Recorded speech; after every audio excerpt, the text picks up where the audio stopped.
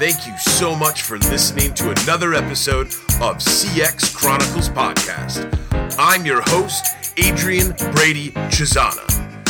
Tune in each week as we listen to amazing customer-focused business leaders from across the world, sharing their personal stories about their teams, tools, process, and feedback. Check us out at cxchronicles.com today or listen on iTunes, Spotify, and Stitcher.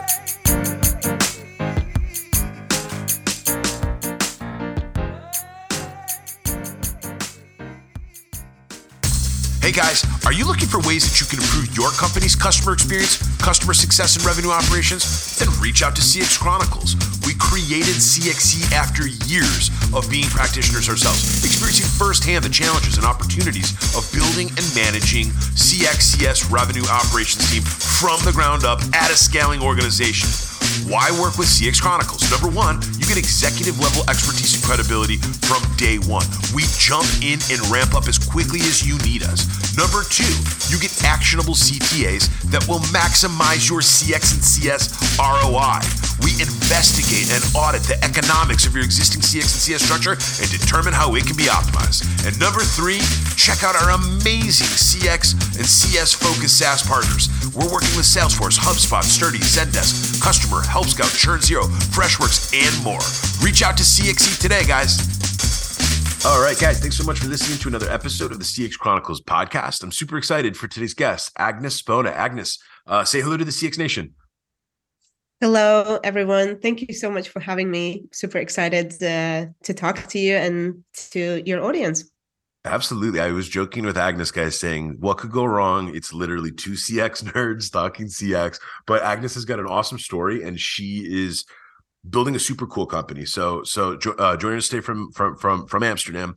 Her company's called Made For, right? And Agnes today is going to share her customer-focused business leader journey, but she's got a ton of awesome ideas around designing and delivering learning experiences and how that relates to building incredible customer experiences and customer success cases. So I'm excited. Agnes, why don't you take over the microphone, take a couple minutes and set the stage. How'd you get into this whole world, number one? And then how did you kind of figure out how to start building Made For and building the Made For team to start doing some of this incredible learning design for some awesome companies that you guys are working with today? Yeah, sure. So my background is mainly in digital product management. So coming from like working in a waterfall product management approach, still started off and then moved to Agile, of course, etc. Did that approximately in 10 years in large corporates, in telco and building materials organizations. So quite traditional businesses, very large businesses. And originally fell in love with digital and technology through UX writing. That was kind of bridge between my formal education in journalism and PR and with technology. And that's how I kind of step by step moved into that. And when I met my business partner, Niall Lavery from Belfast, we kind of came together. He came from customer experience, more like a big four consultancy firms, with more kind of a formal customer experience view. And I came from product view. And plus, I always been very, very passionate about education, worked in a couple of universities as well. And so we were like, okay, what makes sense? How we can work together and what would make the CX world a bit better. And what he was saying that the challenge often with consultancy businesses is that you, for example, put professional in to the client side and they work together well and everything is going well. But in one point, you want to take away that dependency. You don't want that consultants sit there forever. That is like almost an extra team that is added to the client's team. And thinking about our customer experience with us and as a consultants, we wanted to make sure that dependency is limited or reduced. And then the learning comes in, right? So you need to upgrade the capability of internal teams to make sure that they actually can run any CX work that they need to run or anything that has been set up independently and autonomously. So that's where basically idea of Made For came. in place, and that's how we kind of formed the whole market proposition for it. So we want to make sure that our consultants can leave customers. Maybe it's not very commercially smart. finally get out of there at some point. Yeah. No, But I love yeah. that. I mean, I guess a couple thoughts right out of the gates is just like, number one, you're right. There's so many companies that are actually interested in investing in customer experience optimization, customer success optimization, user experience or user design optimization. And you're right, where when it comes time to kind of thinking about which expert or which consultant or which agency is going to be able to come in and kind of help us, hit our stride or just fan the flames, whatever you're trying to do. So a lot of these companies already got some pretty decent stuff started. They just need an additional support. They need additional knowledge. And I love where you immediately start bringing in this notion with Made For of like, you guys are helping organizations close the skills gap through learning. And the reality is, let's call it what this is. Nobody is very vocal about this, but like very few companies across the planet are exceptional at taking the time, creating the budget, and then creating the delivery to make sure that their employee experience and their employee base is constantly being educated and supported and coached, and like from a performance management perspective, continuously invested in, right? And it's funny because when you think about like sports and things like that, or you think about like movies and music, like the best bands in the world definitely go to the best studios with the best producers. The best sporting teams in the world definitely have the best trainers and the best managers and coaches. And then you think about like in Hollywood, the best movies are shot by the best producers and the best actors in the world. So like it's interesting that business is still a little bit behind in this world of like, hey, what we put into our people is likely going to be what we get off the back end of it. So I love that that's kind of, you guys saw an opportunity for that and you started building solutions around it. What are some of like before we dive into the pillars, what are some of like the specific specialty sets that you guys really kind of get into? Talk about some of the services or some of the typical engagements that you're working with your clients today at Made For. Yeah, so we have the spectrum of things that we do usually.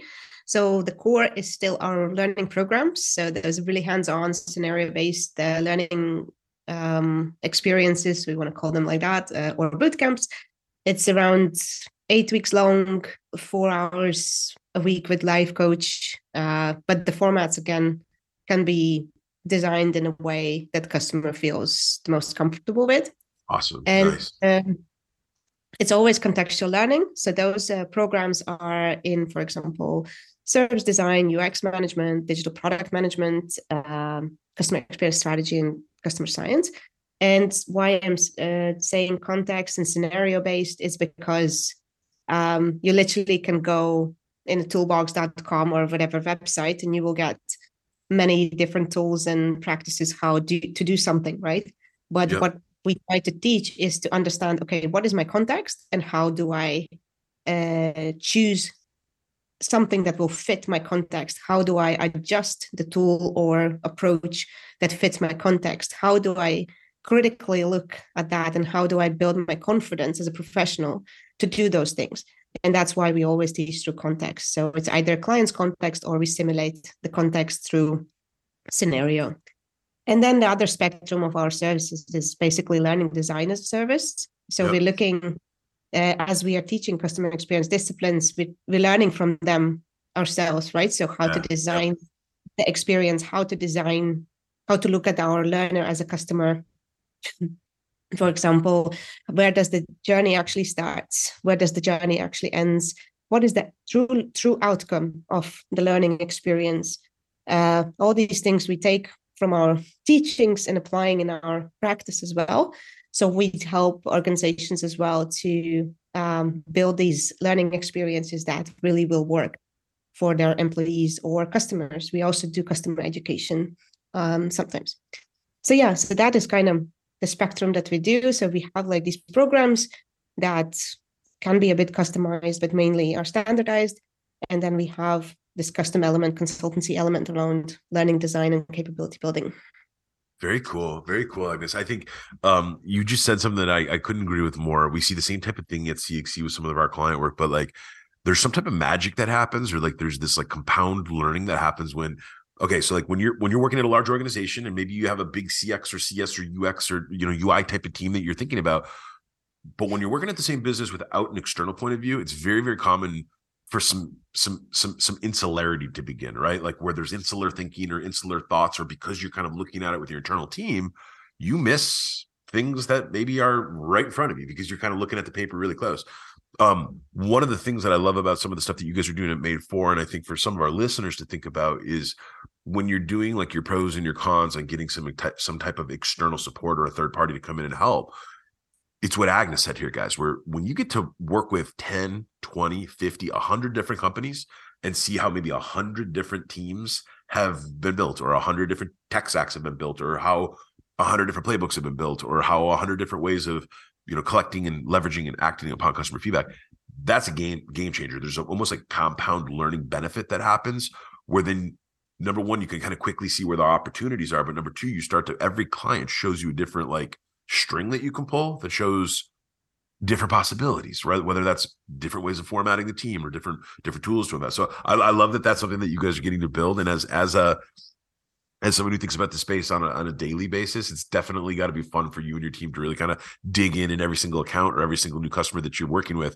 It's almost like building upon each other. So Agnes, I'd love to dive into the first pillar of team. Talk about the team that you're building at Made For. I'd love to understand sort of how you guys have gone about building out the folks that are doing this awesome work, and then talk about like some of the different types of teams that y'all are working with your clients today.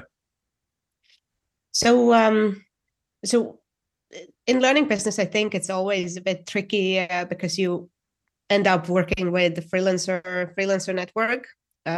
In one point, you have, of course, some coaches and you have some in-house team, but you will also have this extended team. And that's, again, is very interesting from customer experience perspective, because you need to build the experience for coaches to be loyal to you, to make sure that they represent your business interests in the best possible way, that they actually think along with you, that is not transactional. Because when you learn and when you teach something to people, there has to be a level of heart and level of dedication and enthusiasm and energy in. Otherwise, it's just very plain and it won't work, in my view. So we have set a certain standard how we want to teach, right? So, and we have been learning a lot how to make sure that everyone who is our coach and everyone who is interacting with us meets that standard. And it's not only about the professional credentials, but it's really about that energy, that care, and care not only about people during the course, but also at the outcomes that people achieve in their learning, because that's something is very complex in education, to kind of understand how to measure effectiveness of it, how to actually make the right connections and connect the right dots, basically. And then for our customer teams, that's again is a interesting point, because when you work with teams in a kind of longer periods of time, you get quite close actually through learning experience, because people are vulnerable and people are open in learning context, because first of all, they have made that step when they have said, okay, I actually want to learn something, I want to improve something. And then the second part is that they have that opportunity within their own teams to discuss or have the conversations that they usually don't have, and to facilitate that in the right way, that the outcome is still achieved and that you still drive that outcome, learning outcome, rather than as well let them vent or be in their own bubble. How to make sure that bubble a little bit bursts and give them the broader perspective. And you talked about how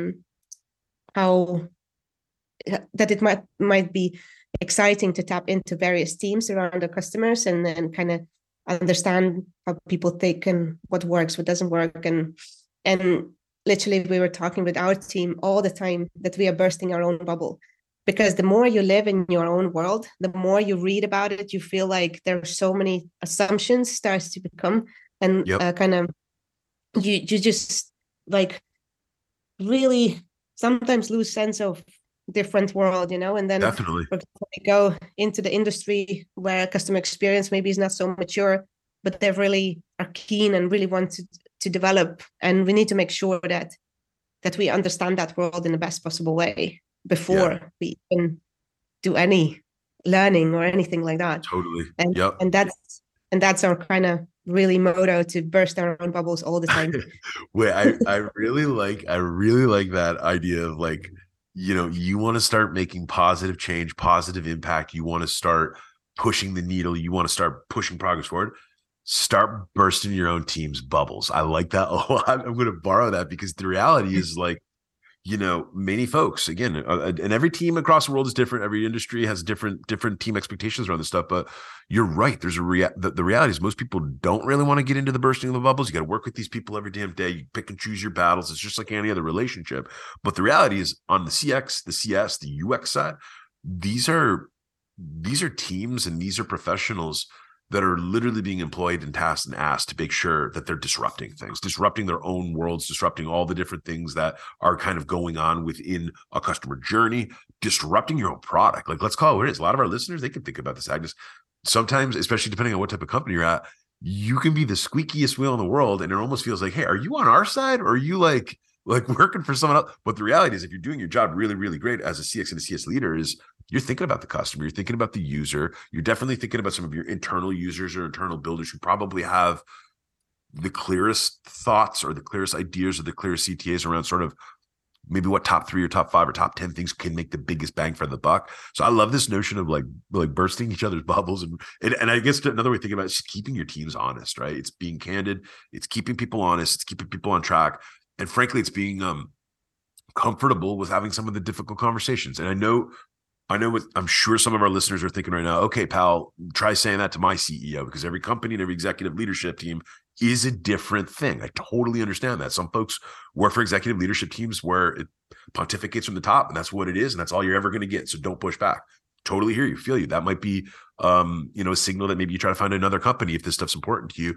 But I think, like, again, one of the things that we're seeing across the CX and the CS space is like great CX and CS leaders, they almost constantly act as that squeaky wheel, but they do it in a way where, over time it becomes sensible. But number 2, they're leveraging user data. They're leveraging customer feedback data. They're leveraging account signals or account health or literally revenue operations management, where they're looking at which accounts are spending more, which accounts are spending less. And like, I think that's something that most of our CX and CS leaders, future CX and CS leaders, you got to be thinking about that as you kind of climb your ladder, and you got to be thinking about how you're going to make friends and build stories so that people don't get sick of hearing the squeak wheel, but rather they want to give you the oil. They want to give you the ability to reduce that sound, reduce that friction, reduce that rub, so you can keep building better products, better services, and iterate on it. Agnes, there's just to get a little bit comment, because there's this notion, right, that everything that is coming new, a new system, new thing, new whatever, that we need to explore and be open about it. But we also need to have a notion, I can't say the word. We have to have a respect also what has been done before. Totally. And there's, so if we talk about, let's say a bit more stubborn people, or people who don't want to, like open up to something new or try out things or be iterative or whatever we try to get them to do, it's also to respect that they have been not always, but lately especially, kind of questioned. Everything, what they do, what they have thought is questioned. And it's one thing is like, it can be in society level, it can be in a business context level, it can be in a board level, doesn't matter. But there is this kind of criticism towards, let's say, previous generation. And we need to have a bit more respect, I think, towards what work has been done and how people have spent, 10 years of building some system. And now they say, okay, this system sucks, let's just do something completely different. And then to expect that people will just let go their work of 10 years and say, yes, of course, it doesn't matter. It really is bad. You can't expect to have that easy transaction into that. So when we think about change and we think about word disruption as well, already is a negative connotation, right? But if we think about change and we think about way forward, I think there is some interesting balance that we could strive to hit with understanding the past and then bringing the future into it, like rather than being very radical or black and white. Yeah, that's a great point. And you're right. And I think a big part of like even when we started CX Chronicles, a big part of why the name for me was like at that point I'd been a part of probably building out 4 or 5 different CX functions at these venture-backed growth companies in New York City. And there was almost like I understood the power of Chronicling to be able to innovate and to be able to push forward, because there, and you're right. And think about it, any culture in the world, any one of our countries, our cities, you literally have to build upon history to be able to drive progress and to be able to innovate and to be able like to continue to push things in the future. So I love that notion. I think you're absolutely right. The other thing is this: there's something about most CX and CS professionals. We are, whether we realize it or not, we are the best positioned group in most modern organizations to be able to chronologue and basically chronicle and collect, and then essentially help spread the tribal knowledge across a business or customer base. Because frankly, we're the ones that are kind of seeing all the different questions or the inbounds or the different possibilities for what our customers or users could be seeing, both internally and externally. And that's another way where you see just so many different CX and CSers being able to build upon month after month and quarter after quarter of feedback and of potential innovation paths forward. And it's really, I think, why this is one of the most fun places to be in a modern business organization. Agnes, I'd love to jump into the second CX pillar, tools. So as you and the team have built Made For, and as you've been able to work with all these incredible clients, across the world, I'd love to hear you spend a couple minutes kind of talking about what you guys have learned about how different, number one, how you've all built your own tech stack as you've grown your business. But number two, like, I'd love to kind of hear some of the things that you've sort of seen along your journey that some of your clients have done a really incredible job with when it comes to building out a tech stack that's going to set your company up for success. Spend a few minutes talking about tools. Hey, it's such a big topic, right? So there's the technical tools. There are also just, let's say, manual tools. There's always manual tools, definitely. So for ourselves, it's been always research based on what our audience or what a customer needs, in a way of how we would build our learning design in a way that it will work with that specific audience. And that will include the tooling that we use, because especially after COVID and after the whole kind of change in how people use their technology, how people are used to learn and work,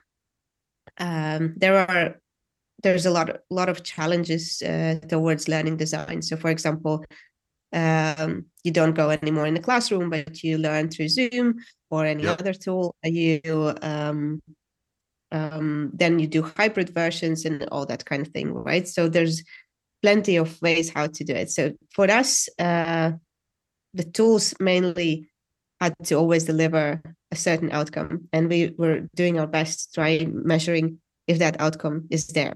And one of the things that we always measure after every single thing that we do is the confidence levels, and that's true mainly through surveying and interviews of our learners, because confidence in learning is everything. So if you feel confident about what you learned and that you know how to apply it in your work, that's what is needed, because you still have to continue learning anyway, right? So you can't expect that this is it. I learned and now I'm just gonna do. That's not the reality of modern world, right? So you learn a process or you learn a tool, for example, and then you need to be confident to use it in your context. For technical tooling, well, in all honesty, like education in general, to be measured and gather the right data is really challenging, because the learner's journey is a very small part of educational journey. Like, so if you imagine any type of course, any type of program, you will have some sort of pre awareness piece, right? So then you will be using program and then you will have the aftermath, and the aftermath in learning can be very, very long and lasting, and it can be sparking aha moments after 5 years still, So to measure how effective is our product, it's been always a combination of things, and it's always qualitative plus quantitative research that we have been doing. Okay. And for customers, well,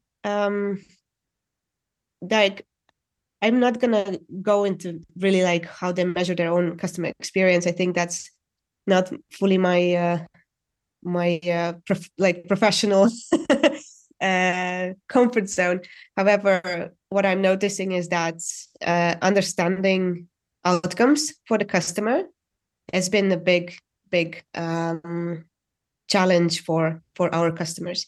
So instead of looking at outputs, for example, how many people log in our e-commerce shop, how many, all that kind of stuff, it's more about how you actually make sense out of these activities, and if your data is not misleading you. So that's always been big challenge. Also in our teachings, we always try to, for example, it doesn't matter if your conversion is low, but if the conversion per user is incredibly high and everyone is advocate and sharing everything on social and getting another 3 maybe conversions that are super like high in value, you are better off than having 10 really low conversions. All these kind of, to really kind of make sure that you know what you're looking for in your tools and information. So I don't know if that makes sense. Or you were 100%. looking. No, 100%. No, that I think it's super helpful. And there's a couple thoughts that you immediately make me think. The first comment that you made about just like the ongoing learning and confidence level. I'll tell you right now, I know, I think one of the biggest problems that CX and CS leaders and just generally customer focused business leaders altogether have is that there's almost like this notion that, okay, we've got this problem, that problem, and that problem. Okay, cool. These tools might give us all the solutions for it. So they think about problems and they immediately jump to like this tools-based solution thinking. And what I know that we've learned with all the customers that we've worked at CX Chronicles is like, number one, oftentimes you have folks that maybe aren't the best suited to understand sort of what the problems are and what potential solutions to those problems could be before you need a lick of technology involvement, right? Because when you joke about some things being manual, let's call it what it is. Sometimes like a manual hand hammer is always going to be more effective than the most powerful or the most expensive like auto hammer on the market, right? Like it is what it is. But the other big thing that we see is companies have no problem spending $500,000 a year on Salesforce or Zendesk or ServiceNow or any of the big guys. And all these tools are fantastic. I think some of those tools, if leveraged appropriately, especially for enterprise clients, they literally keep the train on the tracks for big companies. When it's done effectively, when you've got the right type of leadership and when you get the right coaching, training, support management, content to be able to keep your army of employees really, really engaged with that tool and understanding how to utilize it. Most growth companies and most companies that are, SMBs and mid-market, that's not typically the case. Oftentimes you see extremely low utilization rates for these very expensive tools.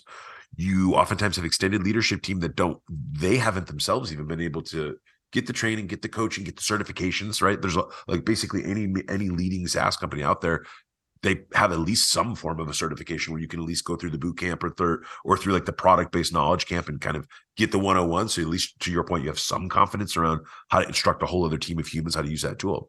But then the last piece is the data part that you talked about is like when companies talk about why they struggle to actually have like effective, actionable analytics across a customer journey, you've got 27 different tools. Your data is completely fragmented. Oftentimes, until you get to a certain point of a company's evolution or maturation, you don't have either the VP of data or the VP of analytics who can actually begin to aggregate and then start to cut off like different cuts of that actual data, usable data views. And you're right. This is where, like, oftentimes, like, I think that there's not enough people out there that really try to push founders and business owners and business executives to keep things simple. And then the last thing is, I just think like we're entering a really interesting time right now globally with our market and with some of this recessive signals. And whether you agree with it or not, like, look at some of the biggest companies in the world. They've reduced their staff. They've had to cut positions. I don't know about you, Agnes, but I know every single solitary one of my friends that's involved in software sales.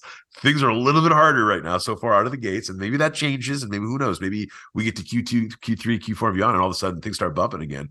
But I think that this notion of like keeping things simple and keeping things calculated with your tech is like such incredible advice. And for our listeners, take a minute today to kind of think about what your utilization rates are within your existing tech stack, and then take a minute to think about what are you actually doing with your team to be able to help them understand how they can leverage these tools better, right? Because if you're not able to do either one of those things, start thinking about which tools you can get rid of. Any type of utilization rates that are low to non-use, get rid of them. Simplify things. Go from 17 tools to 10 tools. I guarantee your entire team will feel much, much better. And then there's the money, there's the cost savings, the economics piece of it too, where you're also theoretically making your business a little bit more lean. So all awesome ideas there. Just a kind of little comment, like tiny one, like, like for the software, especially, like you have trial periods, and the bigger the company, the bigger the trial periods you can get. Yep. And what I really believe that, and that is coming from my previous kind of corporate experience, was that, you have like a first conversation with software provider, and then you like, okay, yeah, thanks for trial period, but there is no team in place that actually will take that trial and properly play around with it and yep. do a proper trial. And what happens is the trial period ends, and then you feel like, oh, like it's our fault that we didn't, set up the team in a way to actually leverage that trial. Okay, let's go with it, and then let's pay, I don't know, whatever the first payment term is, right? And you get locked in already. So I think that's something what I've noticed a lot in kind of tooling selection, that people actually don't take the time to trial things and understand if that is, again, working in their context, if they have a confident team in place to work with the tool. And if they don't have any of those components, let's maybe postpone and let's work in Excel or whatever you're using. 100%. Yep. Let's talk to customers manually, or have a couple of interviews and do qualitative insights for a while. So all that can be differently solved for a while if you don't have that team in place to actually run and work with the software. I completely agree. And again, you're right. It's almost like a different part of the vetting process, which is just literally identifying whether, by the way, without some of these SaaS solution sales teams, by the way, internally, do you have the capacity, the resources, and the expertise and the knowledge to even be able to think about implementation, integration, optimization, training, coaching, all that fun stuff? Agnes, I'd love to dive into the third pillar of process. So as you've built the business and as you've worked with more and more of these clients, I'd love for you to spend a couple minutes talking about like what are some of the ways that you guys have been able to sort of wrangle process. I know a lot of our guests they give me the answer. They say, Adrian, we like to keep it entrepreneurial and we like to keep it like high level, hands off, like we like organically things to happen. And that's fine. But I know with some of our guests that are coming from bigger companies, it's not possible. Once you get to thousands of employees, you got to have process. It's just what keeps the glue together on the pillars. How do you think about process, and how do you and the team at Made For, like, how have y'all thought about sort of building your playbooks or building some of your operating procedures, or even just generally like keeping track of how you think about managing some of your clients' processes so that you can fit within and start to actually inject on the learning and the coaching and some of the different knowledge services you guys are providing? Spend a minute or two kind of talking about how you think about process. So customer experience is a new field, as you know, right? So it develops literally daily. There's new insight daily. There's new book out daily. So when we, let's say, built our course, I think that is probably for us the most process heavy exercise in the team. So to make sure that it's up to date, that the cases are current, that we don't have any outdated information, like situations like analyzing a case study, and then this morning there's this lawsuit about the company and the company is going down or something happens, and we need to make sure that these type of situations are avoided, that we don't have any like outdated information, that the newest practices are implemented in our learning. And for that, we have quite rigid process. So we have it initially, we're finding it and designing it as we go, but we actually approach it as a design process. So how we going to make sure that the information is always up to date, and how we're going to protect that information. That's governance and kind of copyright piece as well on that. So that's something we spent quite a lot time and effort, and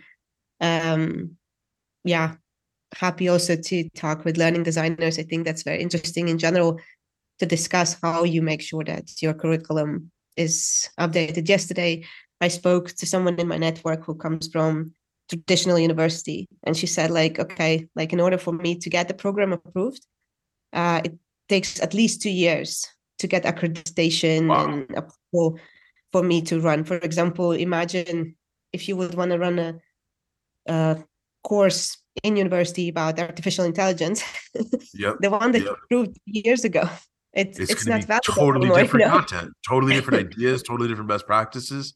That's crazy. Exactly. Yeah. So, and that's what university's life look like. So that's as a private learning organization, I think we are really fortunate that we can have much quicker process, obviously.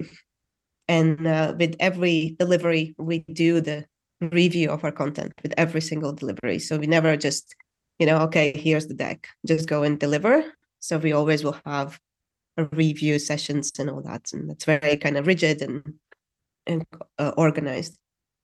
That is our also quality, of course, control.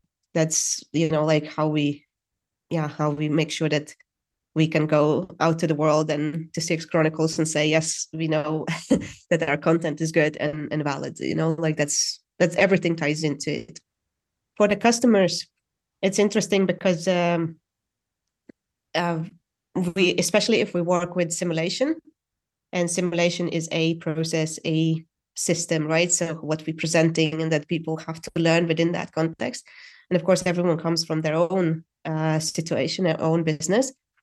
And then for them to kind of question their own process and also the simulation process, and then compare the notes, that's very, very interesting as well to watch. And you mentioned something around people having that distance when they learn, for example, through scenarios. So that you're not so much into your own, that your paper is not too close to your face, right? Yeah, right. So that's the same, I think, with process. So through learning, you can get that process challenged and think like, oh, but we have all these kind of legacy systems, whatever, or we have something else there, or we have 5 other stakeholders that we need to involve. And then you start to really question, is that the right process? And maybe there's a better way, or maybe better moment to add or remove the steps. And that's really rewarding for us, of course, to see. I love it. I think it's every business owner and every leadership team is going to have a different appetite and a different preference for this stuff. But the bottom line, Agnes, a couple of thoughts that you said that I think are just so important for our listeners to take away from today's show is like, it can be overly complex. It can be super simple. Just have something, have a basic view and a basic set on how your team is thinking about wrangling process.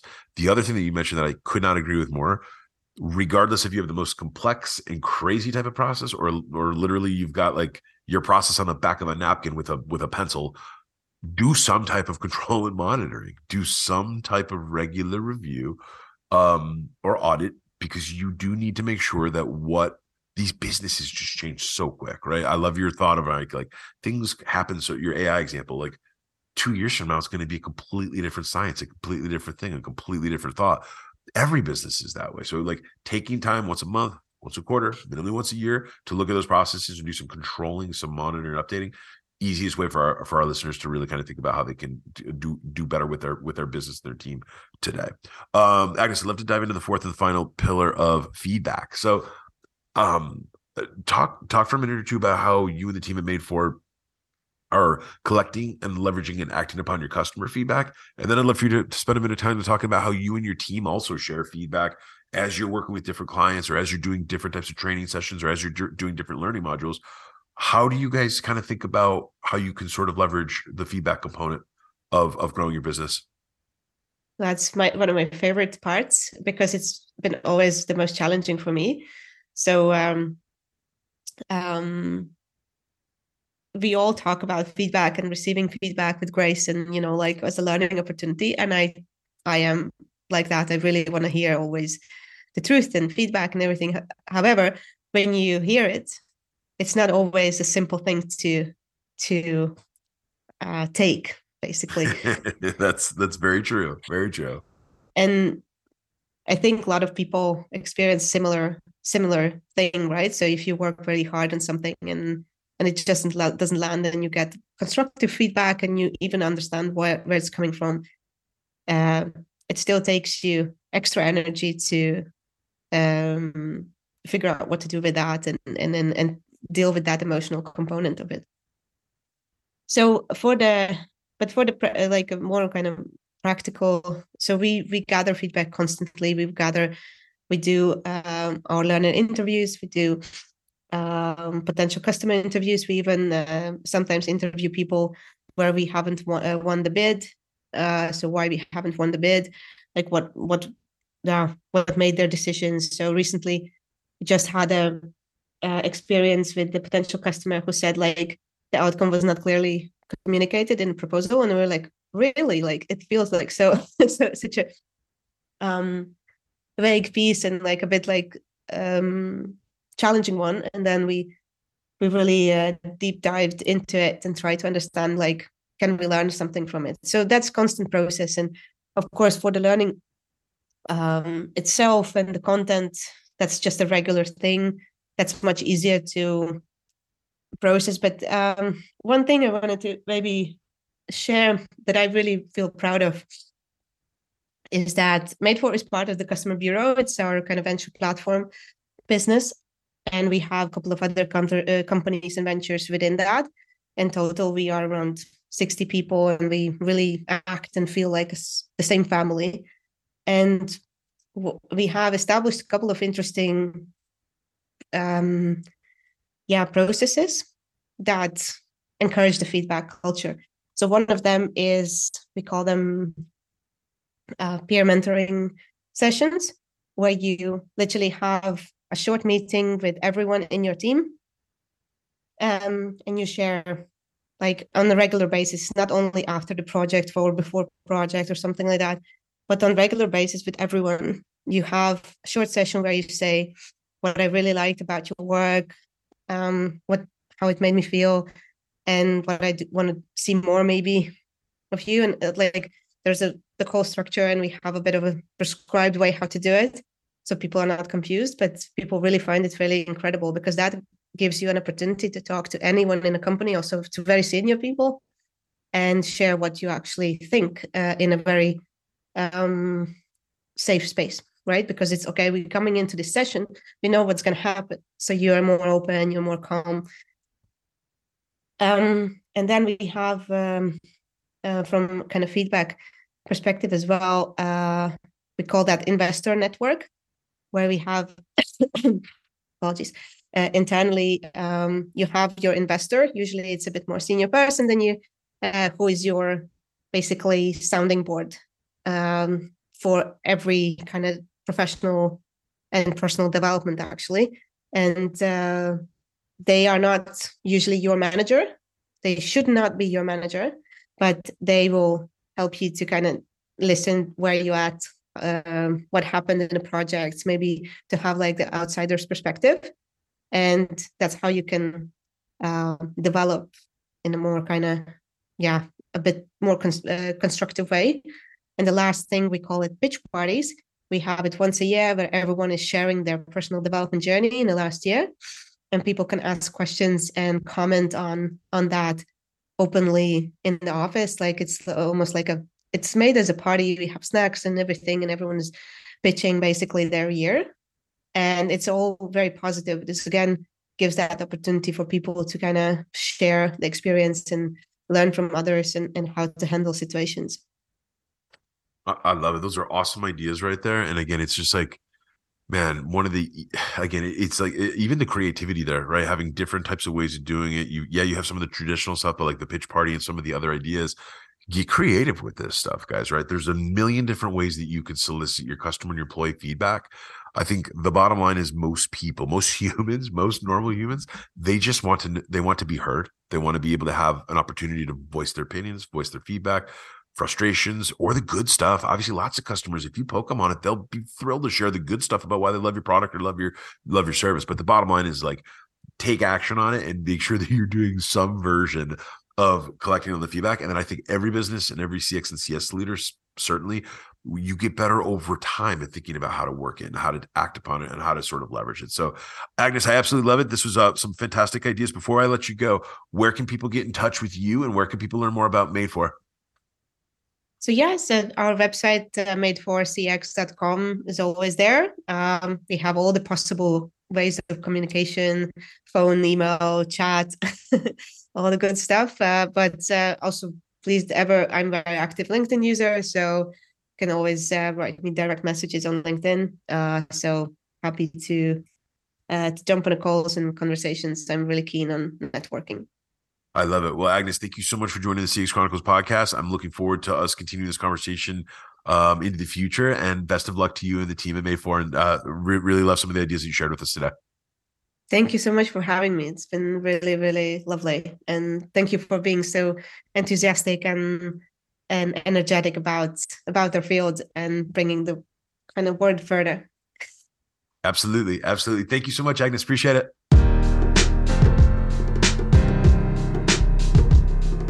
Thank you for listening to another episode of the CX Chronicles podcast.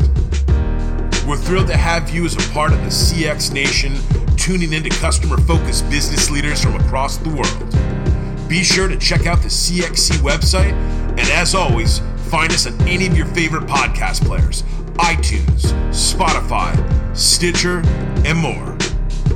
Thanks so much for making this show a reality and being a part of the CX Nation. And as always, folks, remember to make happiness a habit.